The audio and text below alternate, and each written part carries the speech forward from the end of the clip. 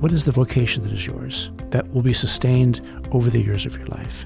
And how does that inform and shape and give guidance to the occupation you've had? It may not be what you do for the next 10 years of your life. What you're longing for, because you're a human being made in the image of God, is for there to be some continuity, though. Hello, and welcome to Working with me, Dan Doriani, hosting a podcast where we explore faith, work, culture, and the way believers can make a difference in their corner of the world. Today, I'm so glad to have my friend Stephen Garber, known to me as Steve Garber, but professionally Stephen Garber, who is a senior fellow for vocation and the common good for the M.J. Murdoch Charitable Trust. He's also served recently as a professor of marketplace theology and director of the Masters in Leadership Theology and Society at Regent College, Vancouver. Regent College is kind of like it's really a grad school. It is. So they call it a college there, but it's a grad school. You've long been the principal of the Washington Institute for Faith, Vocation, and Culture. You regularly blog. I enjoy your blogs, if I may say so. You've written 3 main books, Fabric of Faithfulness, Visions of Vocation, subtitle Common Grace for the Common Good, and very recently, The Seamless Life, a tapestry of love, learning, worship, and work. You've had a long and, I'll say, storied and varied and effective career. Steve, when I look at somebody with a long career, I look for a through line, and I'm going to propose that you've led sort of a think tank and you've been a professor, but maybe the through line is you're a mentor. You mentor people in business, you mentor students, you mentor people in big businesses, Christian businesses, small businesses, as they try to practice their faith in all of life and especially in the workplace. Tell us more about yourself. What did I not say about you that needs to be said? And is my view that you're a mentor is that reasonably accurate? Would you embrace that, or would you adjust it a bit? I'm the son and grandson of some good men in the world. Yeah.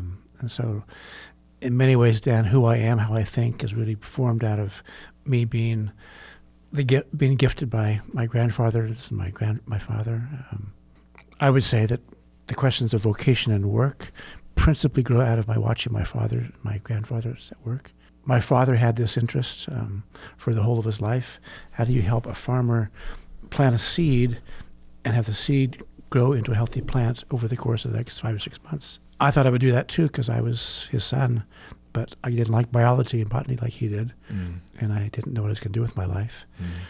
I think my question in many ways, if there's a thread through line, it would be not so much planting of seeds in the literal soil, but taking the first parable of Jesus, the seed in the soils, and thinking, so what's that one about actually? Why is it seed in soils like that? And to see that, in fact, it really is a story about what are you going to do with the word of the Lord in your life? How are you going to work it out in your life? Do you really hear the word of the Lord and understand it? Because, of course, the language of the text is understand means to work it out in your life. To bear fruit. Yes. Yeah. So I think in many ways that has been, a surprise to me, but looking back, thinking, I am my father's son. I'm not my father in every way, though, and his questions were not my questions, though in some deeper sense we've had followed similar questions in life. His about growing a literal plant, mine in some ways growing a life, seeing a vocation be identified, stepped into early on in life, but can you actually keep at that, sustain that over the course of your life? Yeah, so we might say growth of plants and growth of people. Yeah.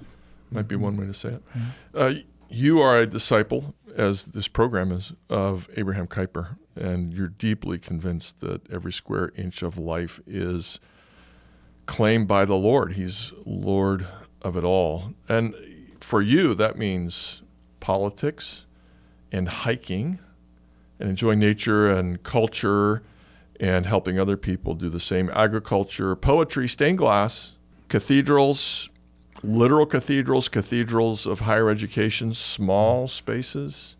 You're a man who wants to bring the faith to bear in every square inch of life, it seems to me. How do you go about doing that? What's the core or essence of the way you approach that? I think you have to believe it's true, Dan. So if you don't believe it's true, you won't keep at it very long. If you're not really confident that it's true. So I am Kuyperian, like you are, on New Year's Day. What did I do? Get up early in the morning, and I get my book of Kuyper's sermons on seasons of the year and the New Year's Day sermons that he gave, and I every year read them, actually. I am schooled in that tradition quite gladly. But I would say, I'm also a student of Leslie Newbigin, and I love the language of proper confidence, one of the titles of his books. Yep. What's proper? Tell us what that means. What does proper confidence mean? Well, it doesn't mean, the book is principally a critique of the Enlightenment. So of this fact-value split, of the objective-subjective split we've made over the last several hundred years, thinking, well, some things truthfully and absolutely and completely and objectively, don't you? Other things, come on.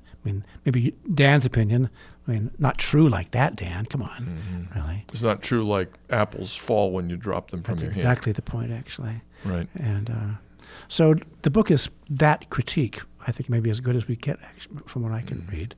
Yeah. But the argument is that we don't live honestly in that world as Christian people. The church is not really embedded in that, though it surrounds us all around. So how are we going to critique it, analyze it, but then find our way forward out of it in a way which keeps health with God and holiness of heart and mind and serve the world with who we are? So he argues that we have access by the grace of God to a proper confidence, not a scientific, apple falls to the ground. Or geometric proofs. But more a confidence that is born of honest truth, reality, but that it isn't scientific in that sense. My father was a scientist. I honor that method, but it doesn't explain everything.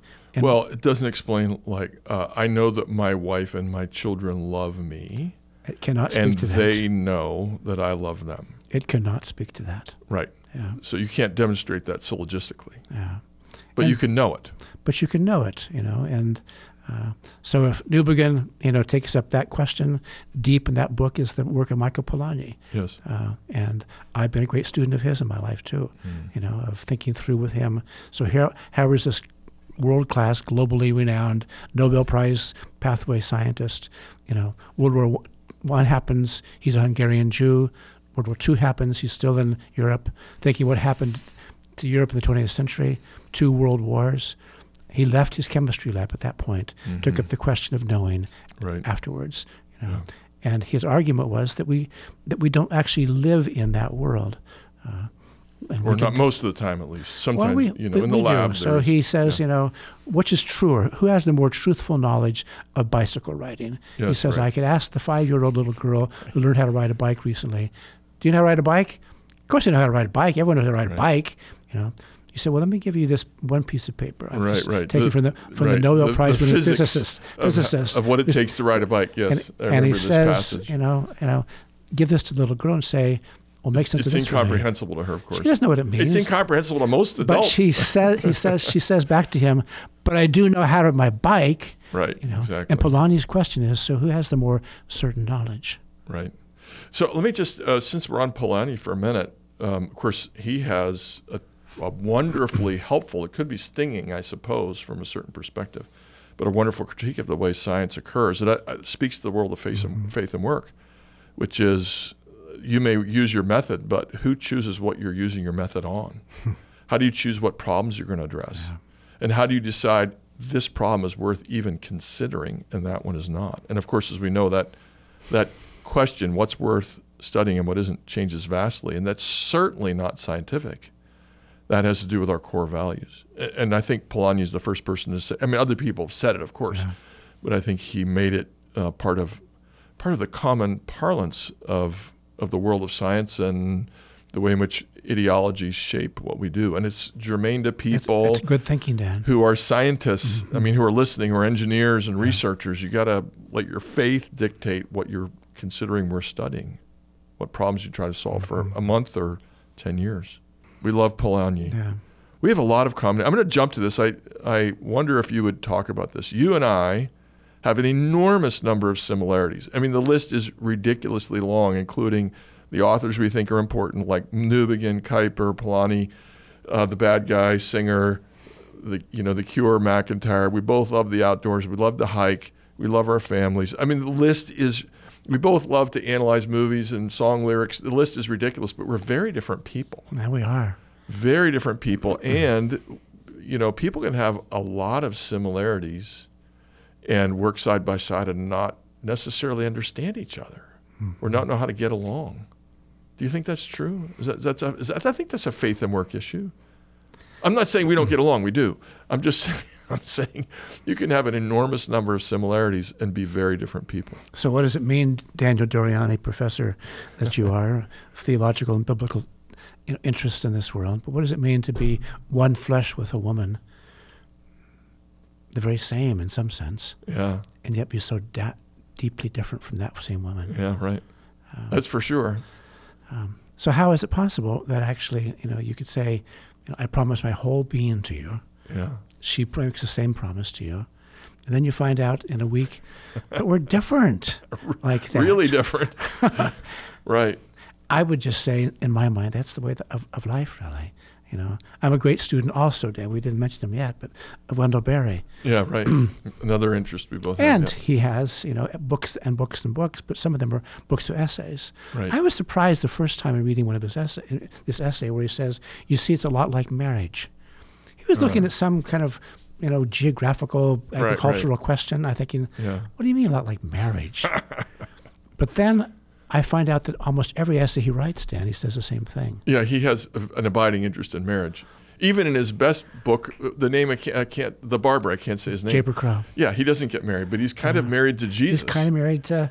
And you could say, I don't want to give the story away, it's a re-study of the monastic kind of dedication. But let me ask, can I just stick with it a second? How would you counsel people. You work with businesses, Christian and non-Christian. What would you say to people who are very different, but for some reason they don't get along? We have Lencioni writing his books like how the dysfunctions of teams and 6 kinds of creative genius or working genius. And, there's a lot of study of why teams don't mesh. What do you say? You say sometimes it's a lot like marriage? Sometimes, it is like marriage. Of course it is, Dan, because it has to be.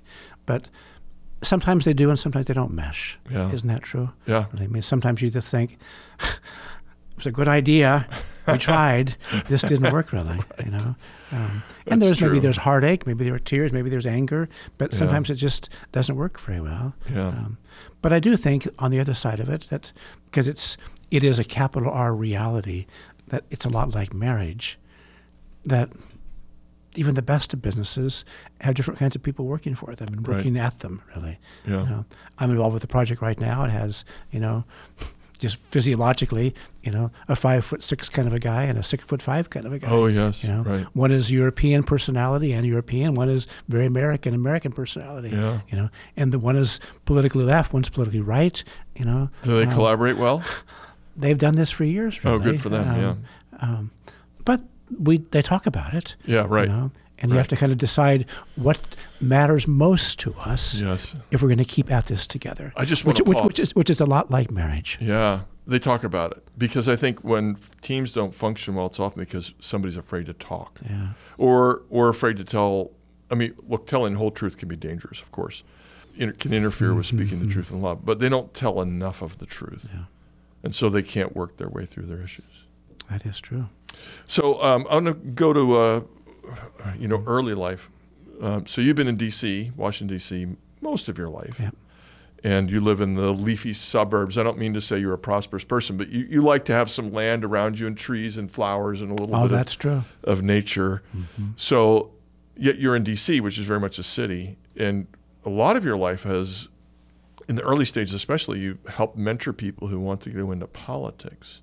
And to some extent, you wrote a book called The Fabric of Faithfulness that came out of that experience and tried to help, I'm going to say, 18 to 27-year-olds or something stay faithful in that crucial period of life, the siren song of fame and power and the love of Jesus. You are poetic, Dan Doriani, after all. I only write poetry when I'm despairing, but you're very kind. How did you go about mentoring people in that world? Mm-hmm. You can't mentor somebody who doesn't want to be. Yes. So in some ways, it was a self-selected group of people who kept coming and coming and coming year after year. Would you be my teacher? Mm-hmm. So there's that dynamic that gets worked out in this. I would say, given me, who I am, the Kuyperian, biblical, Augustinian roots of who I am, how I think about the world, I have a pretty deep conviction, very deep, that the gospel of the kingdom cuts deeper than the partisan divide. Yes, amen. Right. And so for me, entertaining people from all over the country and beyond sometimes who want to come to the city of Washington, to the, Capitol Hill, literally, to think about these questions, there were some who were willing to take up that challenge. Others who just said, get out of here. You must be. Of course, I wasn't either of those. But if you weren't willing to buy into somebody's partisanship, right, absolutely, then how could you be somebody you would even want to talk to? Right. That's even got worse. It's about winning. Because it's always about winning, of course. Yeah, right. It's always about winning. So and owning the libs or the conservatives or whatever. That's all that language, really. And both sides do it, of course. Yes. I would say that for me, the question about mentoring, Dan, is that I wanted them to form habits of heart and mind that could be sustained over time. Go back to my father's work and my work. I wanted to see, could you develop a sense of vocation in this world? Yes. That could actually be something you could keep at for a long time? Or are you going to spin out after a year or 5 years? Thank you. Because some people, I've had Jim Talent, whom you might know on this podcast a couple times, and he's a friend. Mm-hmm. And, he finally decided, although, election cycles were against him and he was voted out, but he decided not to pursue it again, not to pursue electoral politics. He's still very involved in politics.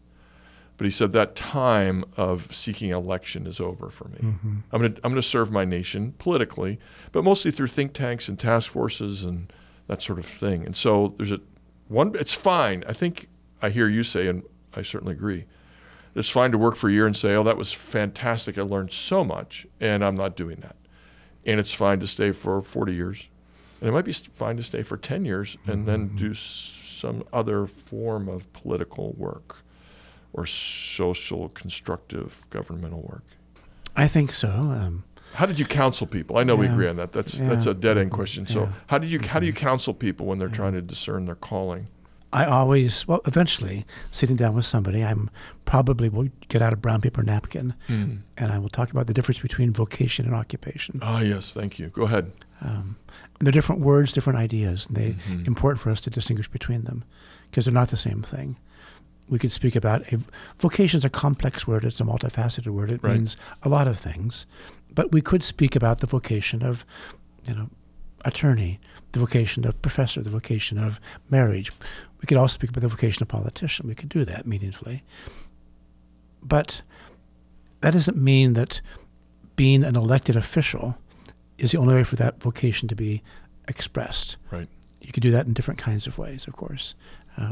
So for me, I'm trying to listen to somebody and help them, whether they're a 25-year-old or a 55-year-old, to help me understand why it is they feel this tension over my life, what I'm doing with it, what I'm not doing with it, what I should be doing with it, what I want to do eventually with it. And I'm wanting them to somehow, in the course of the conversation, to begin to understand that what we're asking about more importantly is, so what is the vocation that is yours that will be sustained over the years of your life? Yeah. And how does that inform and shape and give guidance to the occupation you've had for these 3 years, these 15 years? It may not be what you do for the next 10 years of your life. Right. What you're longing for, because you're a human being made in the image of God, is for there to be some continuity, though. Which fits more in the realm of vocation. Yes. If I hear you saying, I think we maybe express ourselves a little differently, but same idea. Yeah. Occupation may be just how you earn your money. Yeah, it could be that. And then maybe some people have certainly told both of us, I'm only really doing what I want to do, what I'm called to do, what I'm made to do, maybe in 5 hours a week, or 10 hours a week. Yeah. But I'm willing to work for a living the other hours.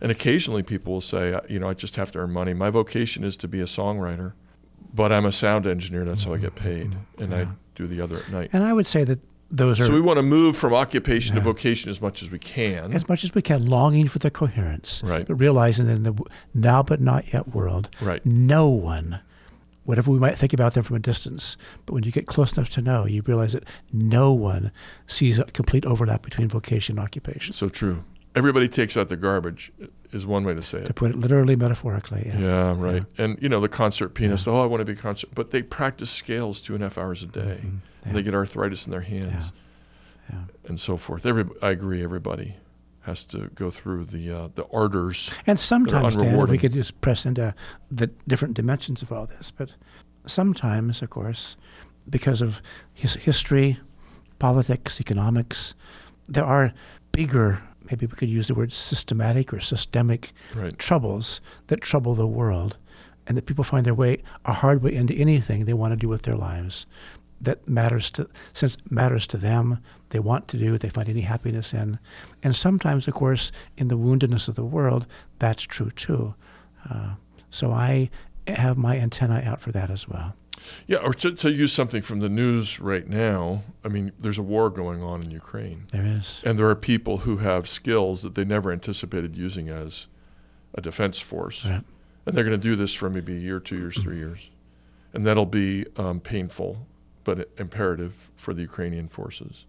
And then they'll take some part of that, which is currently an occupation, but it draws on, at best, the leaders are drawing on vocation, leading people, logistics, et cetera, maybe transportation of food and supplies.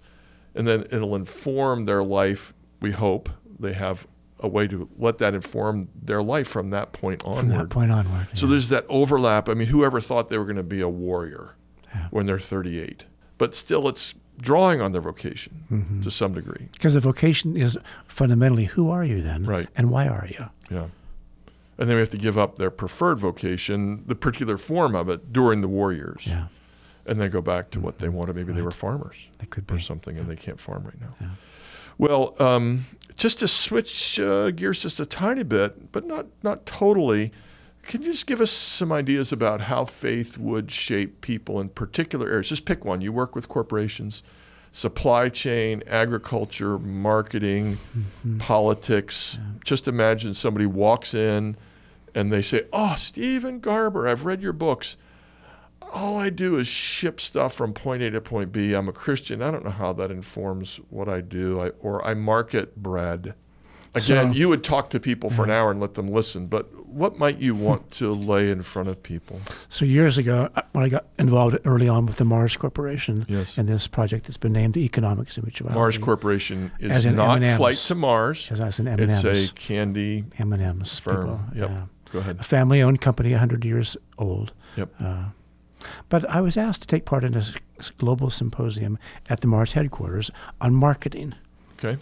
And so there were the CEO, the CFO, and CIO higher and ups, all those people. Higher ups people in the corporation in a conference room at the headquarters. And they had invited people from all over the world to come in and speak for 2 days about marketing. Okay. And I was the last person on the docket, actually. 2 days into it, the very last person to speak. Okay. I've been asked to speak on the vocation of marketing. Is there a vocation in marketing? Does the idea of vocation in any way shape how we understand marketing? So I heard all kinds of people for 2 days, just increasingly impressed and maybe a little depressed, thinking, they're so smart and they know everything about marketing. Yes, right. A guy who's like one of maybe the global expert from London on, end point, when a grocery store puts Oreos up in the end, you think, maximizing profit by the product location. You did your whole PhD on Oreos at the end of the aisle. And you're so smart, really. I spoke at the end, and I won't obviously do more than just reflect a little bit on it, Dan, but I began by talking about being a 5-year-old in Davis, California, our first television, black and white, seeing the M&M's commercial come on. I remember it still, because the promise was M&M's, melts in your mouth, not in your hands. Right, yeah. I believed it, of course, because it was on TV. Until I was about 8, 9, or 10, thinking, but it does melt in my hands. What's this about? What they meant was you can hold it longer than usual without the chocolate melting. Right. Well, I started there. I actually found on YouTube that commercial to become my little end of the 2-day, lecture for them.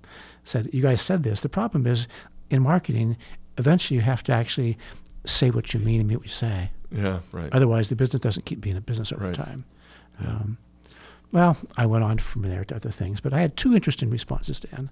One was a guy from the UK, not the Oxbridgian, person you might hear sometimes, but this was more of a Cockney. Okay, a Liverpool guy or something. He was, the person who said to me, I run, this division for the Mars Corporation in the UK. I've done this my whole life. He said, I just need you to know, hearing you, that I've always thought that what I did in selling stuff like I do was pretty much just like the end of the game. Like it was nothing glorious about it at all. He said, but the idea that there could be a vocation in this, that changes how I think about things. Yeah, right. I walked out of the building, an hour or so later. The guy with me walking down the elevator and all was the advertising executive from London who I'd followed in the last of the presentations. The guy knew everything about everything. The brilliant man. And he said, this is my last day of work. Oh, my. I'm flying back on the flight from Dallas to London tonight right now. I'm done now for my life, really. He said, I've never ever thought, though, that what I did could have been about something that mattered. Oh, my. That's sad. Yeah. So one of my daughters is in marketing, and blessedly, she markets food that she believes in for a firm that treats people well. Good for her. Good for her. Yeah. But she also sometimes, like everybody in marketing, wonders, don't people have to buy food anyway? Yeah. And who needs to market food? Everybody needs to buy food. Mm-hmm. And I say, but your food actually is good. The store that you sell for it's good food. And you're pointing people to good food at a good price in a store that's kind of pleasant to shop in. It's not meaningless. No. And of course we have had, we probably both had that conversation with marketing people and transportation and packaging people many times.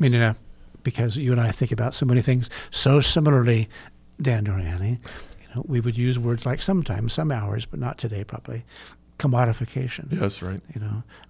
But if everything becomes a commodity, everything becomes something to sell, that's a hard place to find your way out of and through. Or if you're only trying to maximize profit. If that's the only ambition you have, right. the only requirement you have, because much of the marketplace lives by Friedman's rules. Yeah. The only rule is to maximize shareholder profit this quarter. Right. And so one of the things that a lot of people, she does it. It's one of the things she does to some degree is help with store layout. So it's actually a better shopping experience. Yeah, good for and her. That counts. And I feel that when I walk into a store. Oh, of course you do. Yeah. So you asked more about, the mentoring of business people, but I'll reflect a little bit more on the Mars Corporation people. But I began to listen to them asking deeper questions about business, thinking, but why does that matter to you? Mm-hmm. And why would you ask that question then? Right. And finally, I gave them an essay to read by Wendell Berry called Two Economies. And I won't go into the detail of the essay here other than to say, here is Berry, called the most prophetic writer in America today, and much loved in many ways as a writer. But he has an essay, Two Economies, where he says, well, there's always two economies wherever you look in the world. There's a American economy, there's a St. Louis economy, there's a St. Louis Bread Company economy. Mm-hmm. Those are lesser economies in his mind, though. Mm-hmm. But he says there's always a greater economy, too, though. And the greater economy is the world that really is there. And you don't get to choose that one. You don't get to like it or prefer it or want it. Right. It's what is. It is what is, actually. Mm-hmm. And he says, Dan, in my terms, it's the kingdom of God. But you can call it what you want to call it. But it's reality. You can call it the natural order if you're a secular You can person. do whatever you want to do, but he says it's the way the world really is. Yes. He says eventually every lesser economy has to play in the world of the greater economy. Do you know Vaclav Smil? Do you know who he is? Yeah. And how the way the world really works. And of course that's lionized, also now criticized. But it's a dose of reality kind of book. Yeah. Which I gave them an essay to read, and they said, well, can we meet Wendell Berry? So I said, well, we'll see if we can. So we went down to his farm one day and spent a day just thinking about the meaning of business and of money in the marketplace.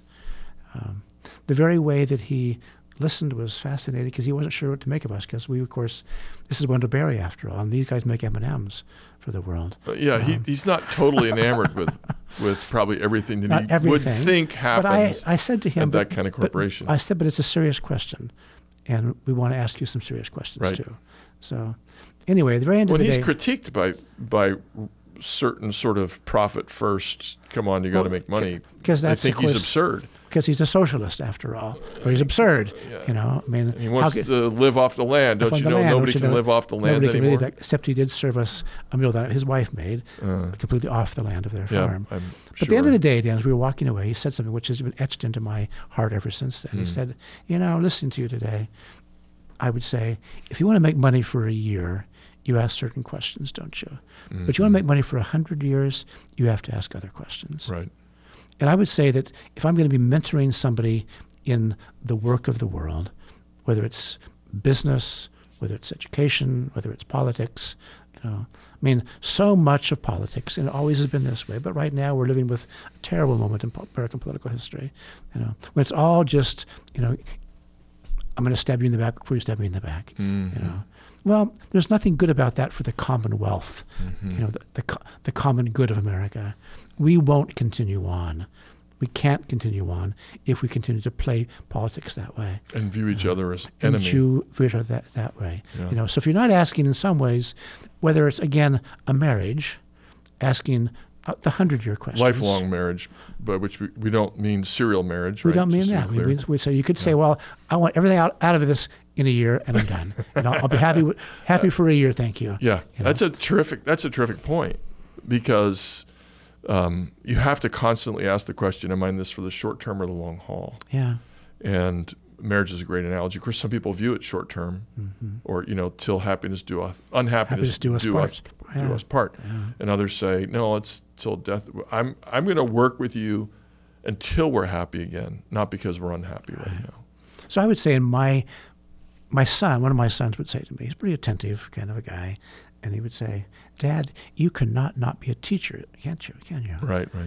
You're always teaching, aren't you? The question is only whether it's public or one-on-one in small groups. Yeah, so in some ways I'm always thinking through, and I think in some ways, for whether they're a 25-year-old who's laboring with his or her vocation in the world, or whether it's a 50-year-old business executive, I'm asking similar questions, wanting to get at deeper issues of, can you keep this going in a way which matters to God and to you over the years of your life? That's a great question. Thanks for that.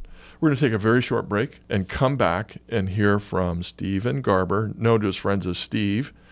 And we're going to shift over to things like our aesthetic sensibilities and hiking and stained glass windows and things of that nature. Hi, I'm John Perkins, Executive Director of the Center for Faith and Work St. Louis. You've been listening to our podcast, Working with Dan Doriani. The Center also offers conferences on faith and work throughout the United States. Our goal is to equip formal and informal leaders to make a difference in their corner of the world. We equip Christian leaders to run 10-hour faith and work cohorts on 3 continents. Please visit our website at faithandworkstl.org to see how your church or organization can form a faith and work cohort for people who have, or aspire to, a leadership role in their workplace. Now, back to Dan.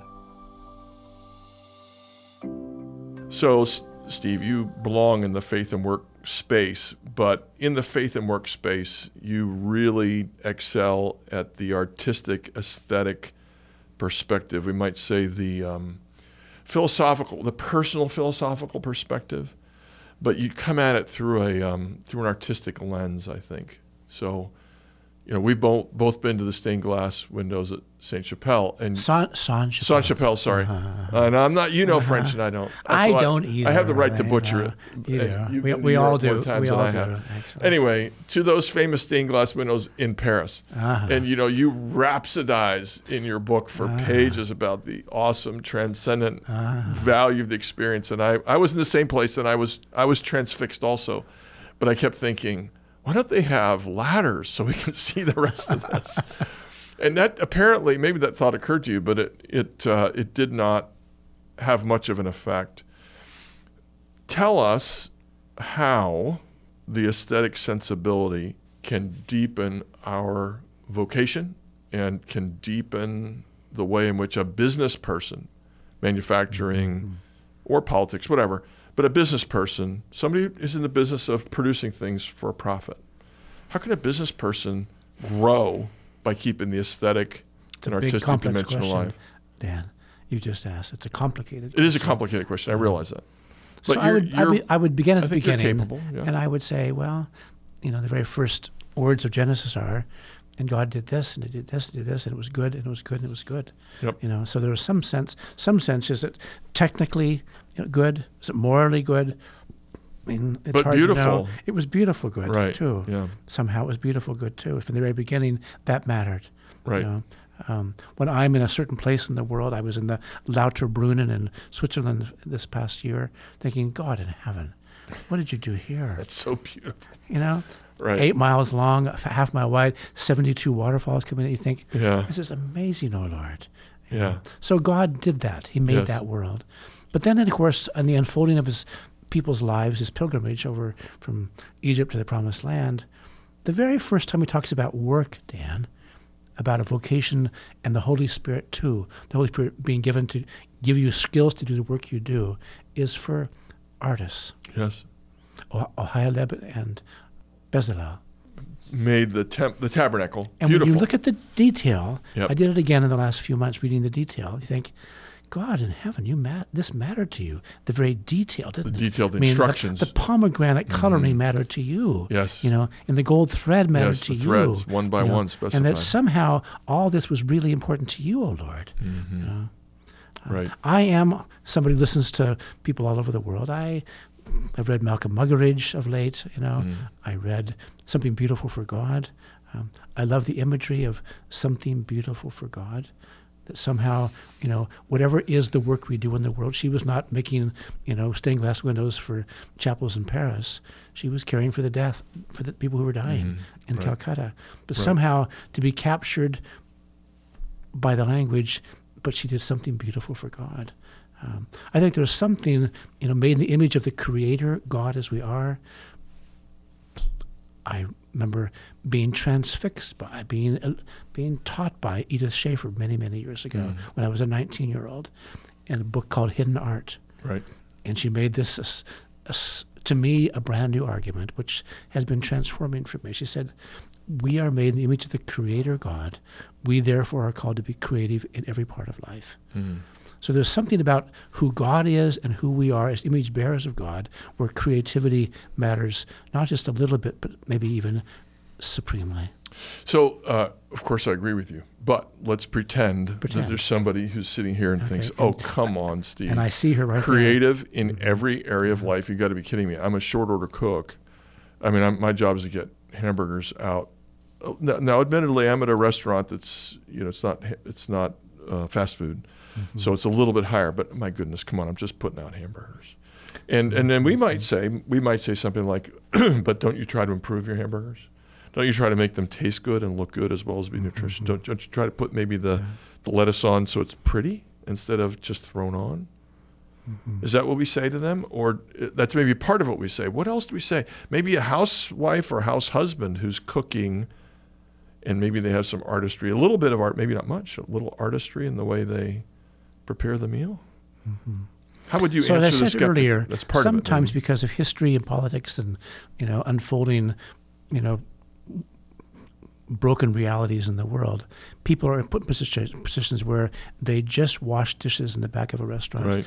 Immigrant from Mexico last night. Right. You know, that's my work. I'm glad to have a job and Right. get out of here. Yep. You know, I get that too.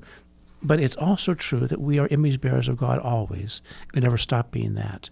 So in my mind, that kind of person, you know, a pastor in Phoenix asked me this question some years ago. He said, "Steve, you know, you talk about vocation and work a lot. I'm here in Phoenix." He was a mid-30-something kind of a guy.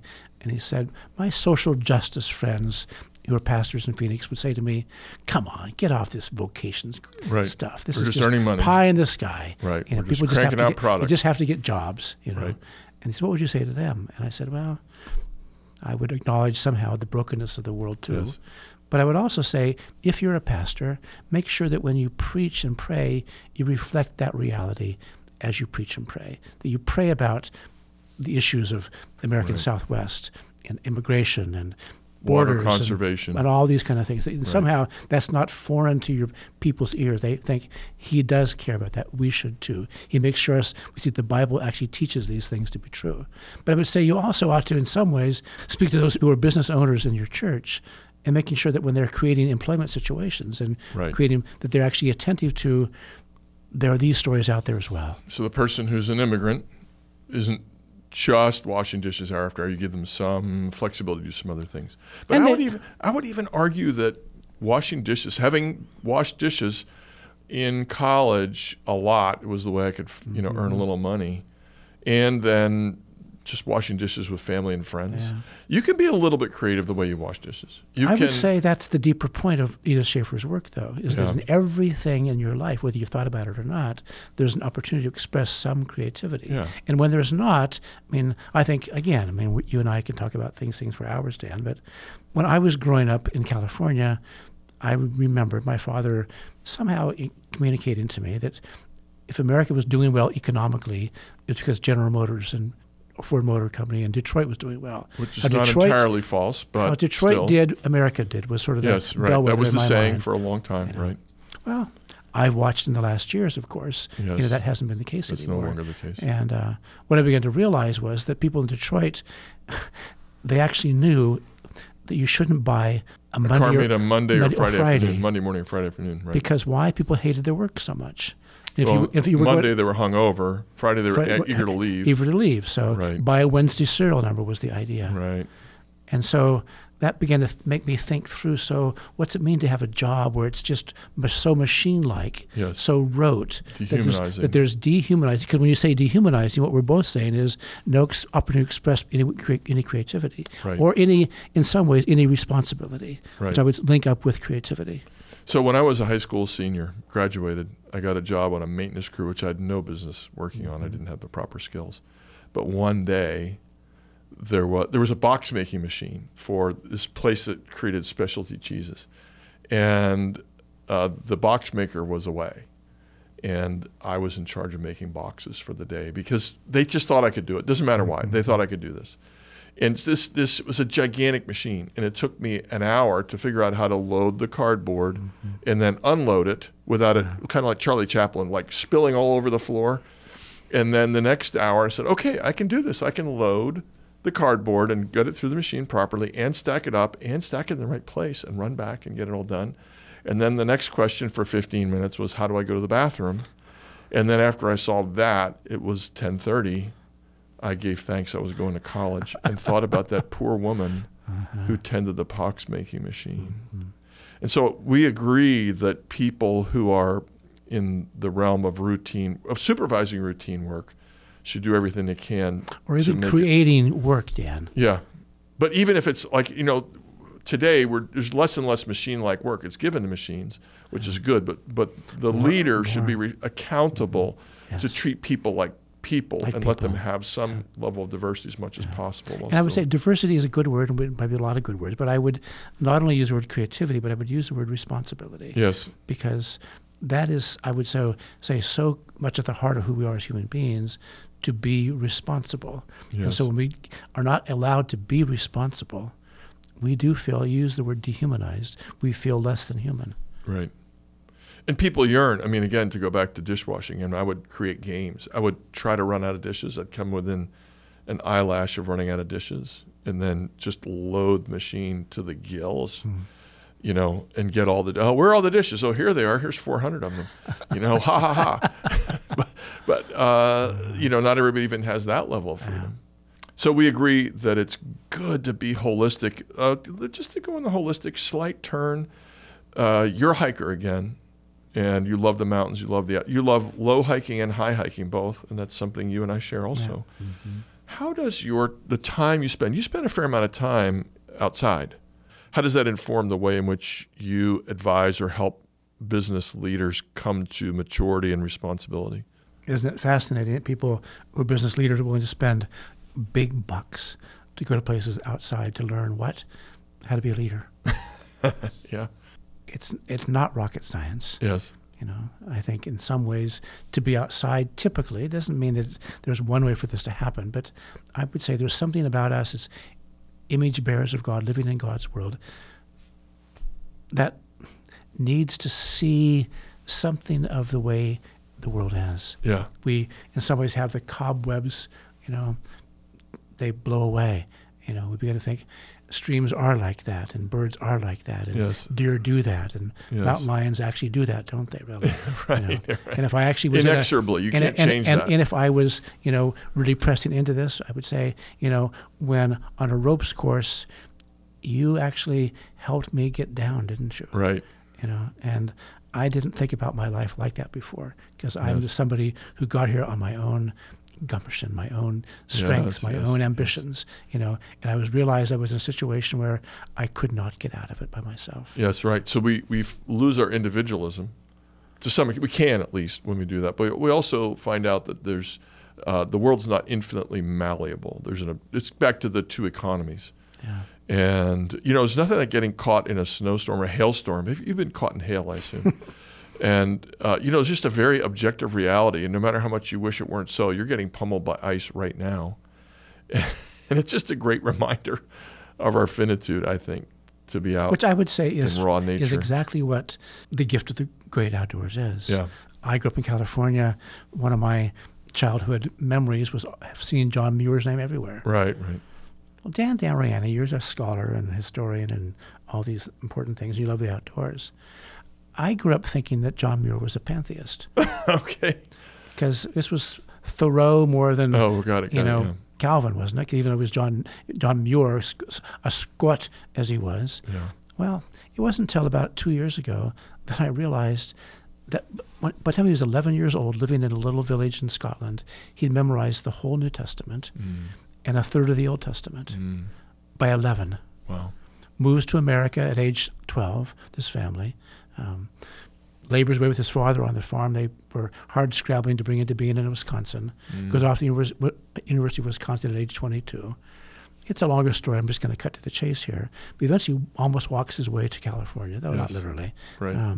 And It took a while to get there. it took a while to get there, but he's there in his 20s already. And he spends the rest of his life, on one sense, glorying in Yosemite National Park and more. Yeah. But you know what he said later in his life? Fascinatingly. Tell us, he please. said, I don't hike through the mountains. I saunter. And he says, the word saunter is a good word for us to think about. Because you said the word saunter is from the French sancte terre. So when pilgrims were asked where they were going, they would say, to the Holy Land, sancte terre. And he says, so when I walk through the Yosemite Valley, I'm sauntering through because this is holy land, holy ground. Certainly, with the right mind and heart. Well, it can be a transcendent it always experience. has to be eyes to see and ears to hear. Yeah. It never is not that. Right. But I would say that to go outside gives one the opportunity, maybe with an unusual push, from the creation itself. Right. By God and His own revealing of Himself in the way He's made the birds and the flowers. Say, what is this? Why is this anyway? Wildly complex and works so well even in this broken world. It's kind of like walking into a cathedral that's brilliantly created and executed. Yeah. It's kind of like that, actually. Yeah. It just, even if you don't believe in transcendence, somehow those soaring arches It's hard help you not reconsider. even the secularists would want to give some transcendentalism Yes, right. to John Muir. Right. They have no idea because they never asked the question, Right. but where'd this come from you, John Muir? Yeah. You did what when you were 10 and 11? You memorized the whole New Testament? It doesn't seem coherent to them. No, Right. But it is, in our view, absolutely so. absolutely so. So let me go to rapid fire questions. Yep. And we're pretending you're on an elevator and you have 72 seconds for each question. One piece of advice for people who want to start a business. Does anyone want to buy this? Are you sure they do? Yeah, they really do. They really, really do. They really do. They want to start a business. They want to create But I'm value. just saying in some ways. Oh, you would ask that I would question. ask that question. I mean, Got have it. you done the groundwork? And you know where this is going to fit in the marketplace? And you know what it's going to take to make this work. And you probably need to talk through with them.